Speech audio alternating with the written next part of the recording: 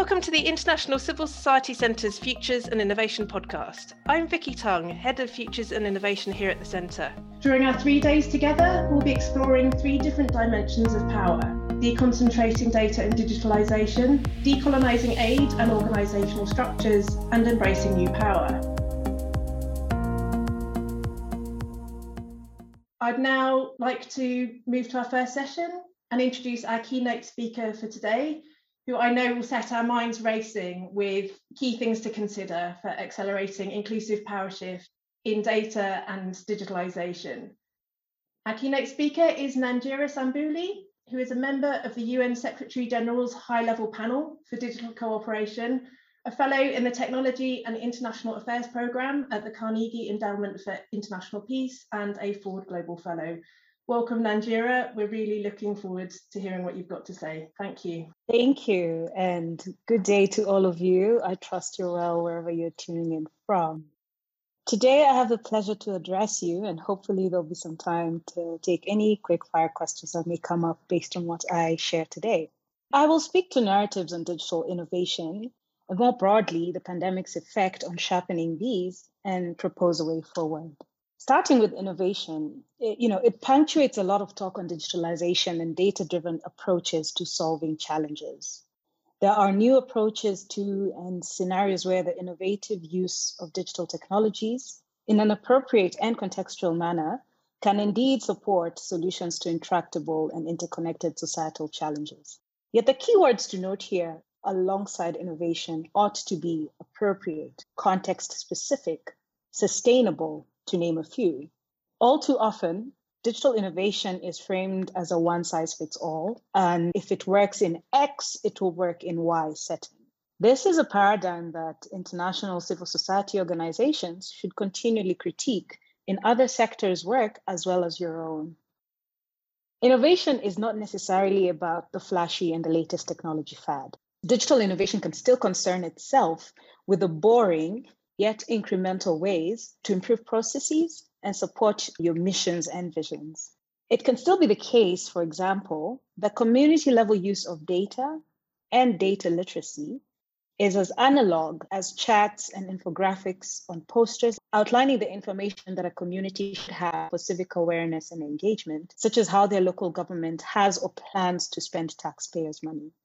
The back end could be as simple, in quotes, as Excel sheets with manual data input for analysis, or as complex as the use of machine learning and algorithms to query vast data sets. Either way, if guided by the end goal of using data to support civic engagement, form should follow function, as the old saying goes.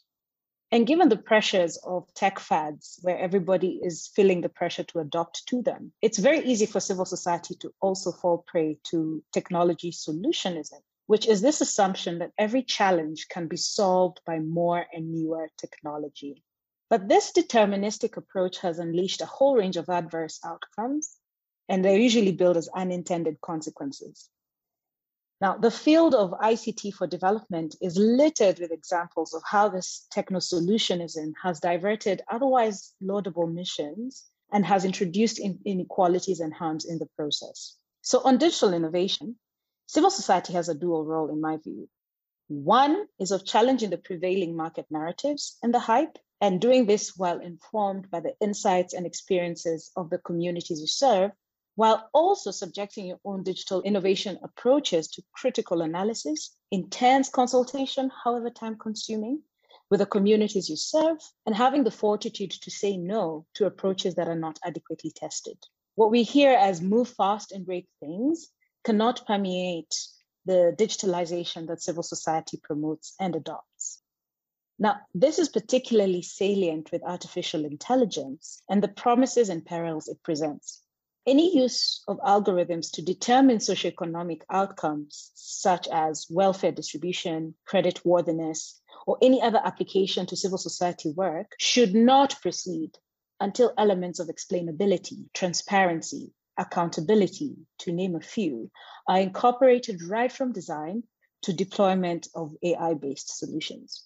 And I want to speak a bit more to AI because it's become a technology that is concerning us all. We hear about it everywhere. The basic premise is that it will provide objectivity and neutrality, with the same rules applying to everyone. Another premise is that it's data in and insight out. So in this paradigm, AI and data seem like quick fixes to complex or long-standing problems. But this premise is also ground zero for many troubles that down the line are often again dubbed as unintended consequences. Now, the data, which is the raw material feeding the artificial intelligence systems, is people's complexities being reduced to ones and zeros, essentially.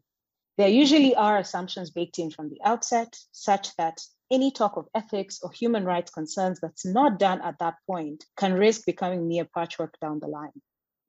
AI solutions essentially introduce a kind of administrative universality in theory. In practice, this objectivity, this neutrality and universality can lead to harms, and very real ones, to people and communities. So another way to think of the prevailing AI premise and narrative is that algorithms are opinions embedded in code, as Kathy O'Neill has put it.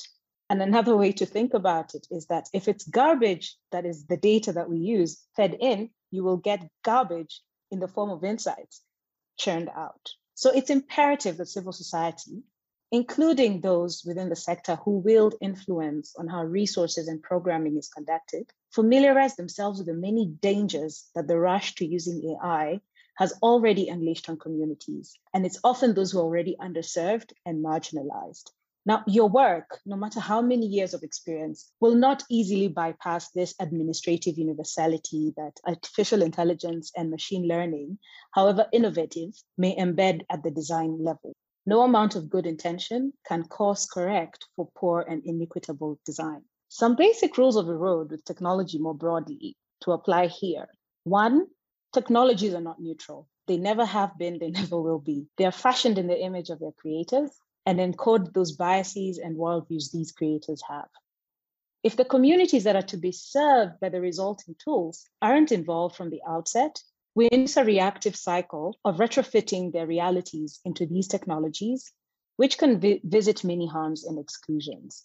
One of my favorite examples to showcase this is Apple, when they first introduced the Apple Watch and told us that it was this new innovative tool to help us monitor our health vitals and keep our fitness in check, completely overlooked the fact that for many women, the first reference point for health for us will be sexual and reproductive health. They had nothing in the offering for that. And it was a huge egg in face for them, but it's very indicative of the kind of exclusion at the design level.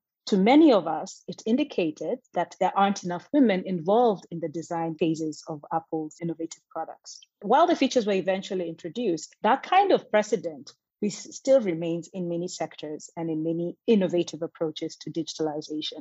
Then another area to remember here is that technologies, as they're currently diffusing in the world, are amplifying existing inequalities, and not just in access to the technologies themselves, but also to the enabling and preceding factors, such as access to education, the gendered inequalities that exist across economic, political, and social cultural dimensions, to name a few.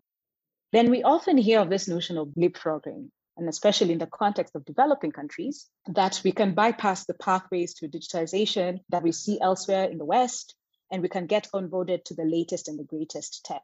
But this is a very dangerous notion when it's just applied writ large. Sure, we can leapfrog to wireless and mobile technologies, as many communities have in the global south, for connectivity. But we cannot leapfrog, for example, access to sustainable and reliable energy sources to power these devices in our hands, whether it's for education, for communication, or any other purpose. Similarly, we cannot leapfrog our way out of adverse social cultural norms that keep women and girls behind, forget about people with disabilities, and also disproportionately favor people in rural settings. Nor can we leapfrog our way out of unjust governance systems. Many of us live in such. We cannot leapfrog our way out of poor public policy, no matter how much technology we apply to the problem. Then the road to hell is usually paved with very, very good intentions. Now, where problematic civil society and developmental tropes intersect with poor technology design, we see not only the widening of existing inequalities, but also creation of new ones. For example, in the digital financial inclusion sector, We see a lot of digital innovation tools being deployed, couched in terms of serving the underserved, but in reality, often translating into intrusive, non-rights respecting interventions and leading people to perpetual debt. For this, I would really refer you to an article that was on the Boston Review titled Perpetual Debt in the Silicon Savannah as one example of this compounding problem as seen in Kenya. Let me speak a bit to the pandemic's effects on digitalization. We've all experienced that catalytic effect this pandemic has brought on adoption of digital technologies across the board, and it's further blurring the lines between analog and digital. The basic rule is those who were already connected had relatively smoother transitions to going all digital. Those who were not yet connected, on the other hand, now risk being left further behind. And not all forms of work, for example, could leapfrog or switch to digital. And this was especially stark in essential services. And many of the technologies that were deployed to curb the spread of the pandemic have largely been designed to undermine security and privacy, with these bait and switch tactics, such as contact tracing apps that were deployed in some countries, now being used by law enforcement to try and track criminals and crime, for example. Now, this is risking a paradigm where digitalization now proceeds at an unacceptable cost to our fundamental rights. And we've gotten here where there's so much investment in the shiny and unproven tech that is costing lives and is unsupported by the proven and what is demanded, because often it's still profits, politics, and efficiencies over people and societal complexities during this pandemic that have driven that kind of digitalization. And now we're faced with, on a greater level, with a question of what it really means to put people first in shaping politics and these efficiencies, and ultimately even profits. The big risk is that there's a reluctance or an ineptitude to do what has been stated to be right. It's the will to get it done and get it done right that is not matching up. Human values such as resilience, empathy, compassion, community aren't easily codified into machine learning or artificial intelligence tools or any other tech for that matter. So the question for civil society organizations is, in adopting digital technologies in your work, how do you ensure you do not perpetrate this approach to digitalization of introduce the tech first, then think of the consequences later, while at the same time sounding the alarm on the broader impacts of this digitalization on our rights to education, health, equality, the environment, labor rights, and so much more. This digitalization is going to continue to happen, but it is not without politics or without any context. It bears a lot of promise and it does present opportunities, but we cannot over-rely on this premise to overlook the perils and the pitfalls that are already occurring. I think civil society has a moral responsibility to drive digitalization in your work that does not treat harms as unintended consequences or as afterthoughts. And to me, this presents an opportunity to deliberate within and across sectors, domains, and spheres. You need to situate the political, sociocultural, and economic realities within which you operate, alongside the hope and hype around digital, data, emerging technologies, and whatever else. Progress can be fast and slow, but most importantly, it has to be enfranchising. It has to be appropriate. It has to be rights respecting. It has to be sustainable in every context to which we introduce digital technologies. Another point I want to note here is that even when we talk of international civil society, we're not speaking of a monolith, nor is it a sphere of equals operating in one domain. Who typically comprises the international often is Western institutions. And this is affecting how narratives like digitalization in civil society's work is shaped and supported.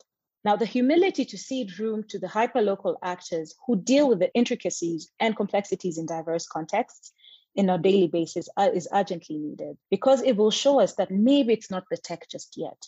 Maybe it's what we're considering too basic, too boring, that is the most important and transformative element to the societies we intend to serve. Accommodating this diversity of experiences within civil society is actually a strength that can collectively help in pushing for more inclusive and multi-stakeholder digital governance discussions, because the governance of these technologies is just as important as the innovation dimension we often fixate on. The sector itself, that is the civil society sector itself, has to have its own reckoning if it's to take on the challenges ahead as digitalization permeates every sphere of life. I'll close with a quote from Naomi Klein that really sums it up pretty well. That tech provides us with powerful tools, but not every solution is technological. And this pandemic has laid bare that reality, if anyone was in doubt. We will do well to learn this lesson. Thank you so much. Thanks so much, Nanjira, for the insights and the inspiration that you've shared with us in your speech that we can hold in our heads as we move through the content for the rest of the day.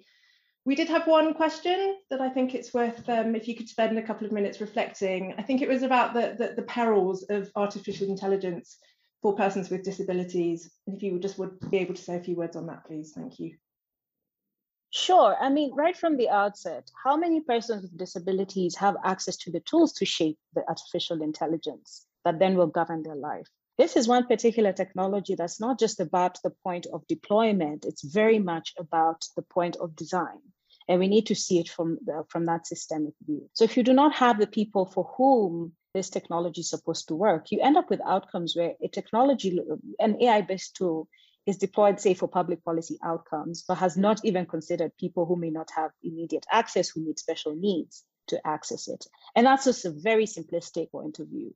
So we have to be very careful when talking about the unintended consequences, as I was speaking of, or the harms that technologies like AI can deploy, not just at the point of deployment, but really from who was deliberating on what was going to be coded or codified, who was consulted, who was excluded, what assumptions were baked in, and so on and so forth, till we get to the point where we can actually make sure we see how to explain why these technologies are producing the kinds of outcomes we see them producing.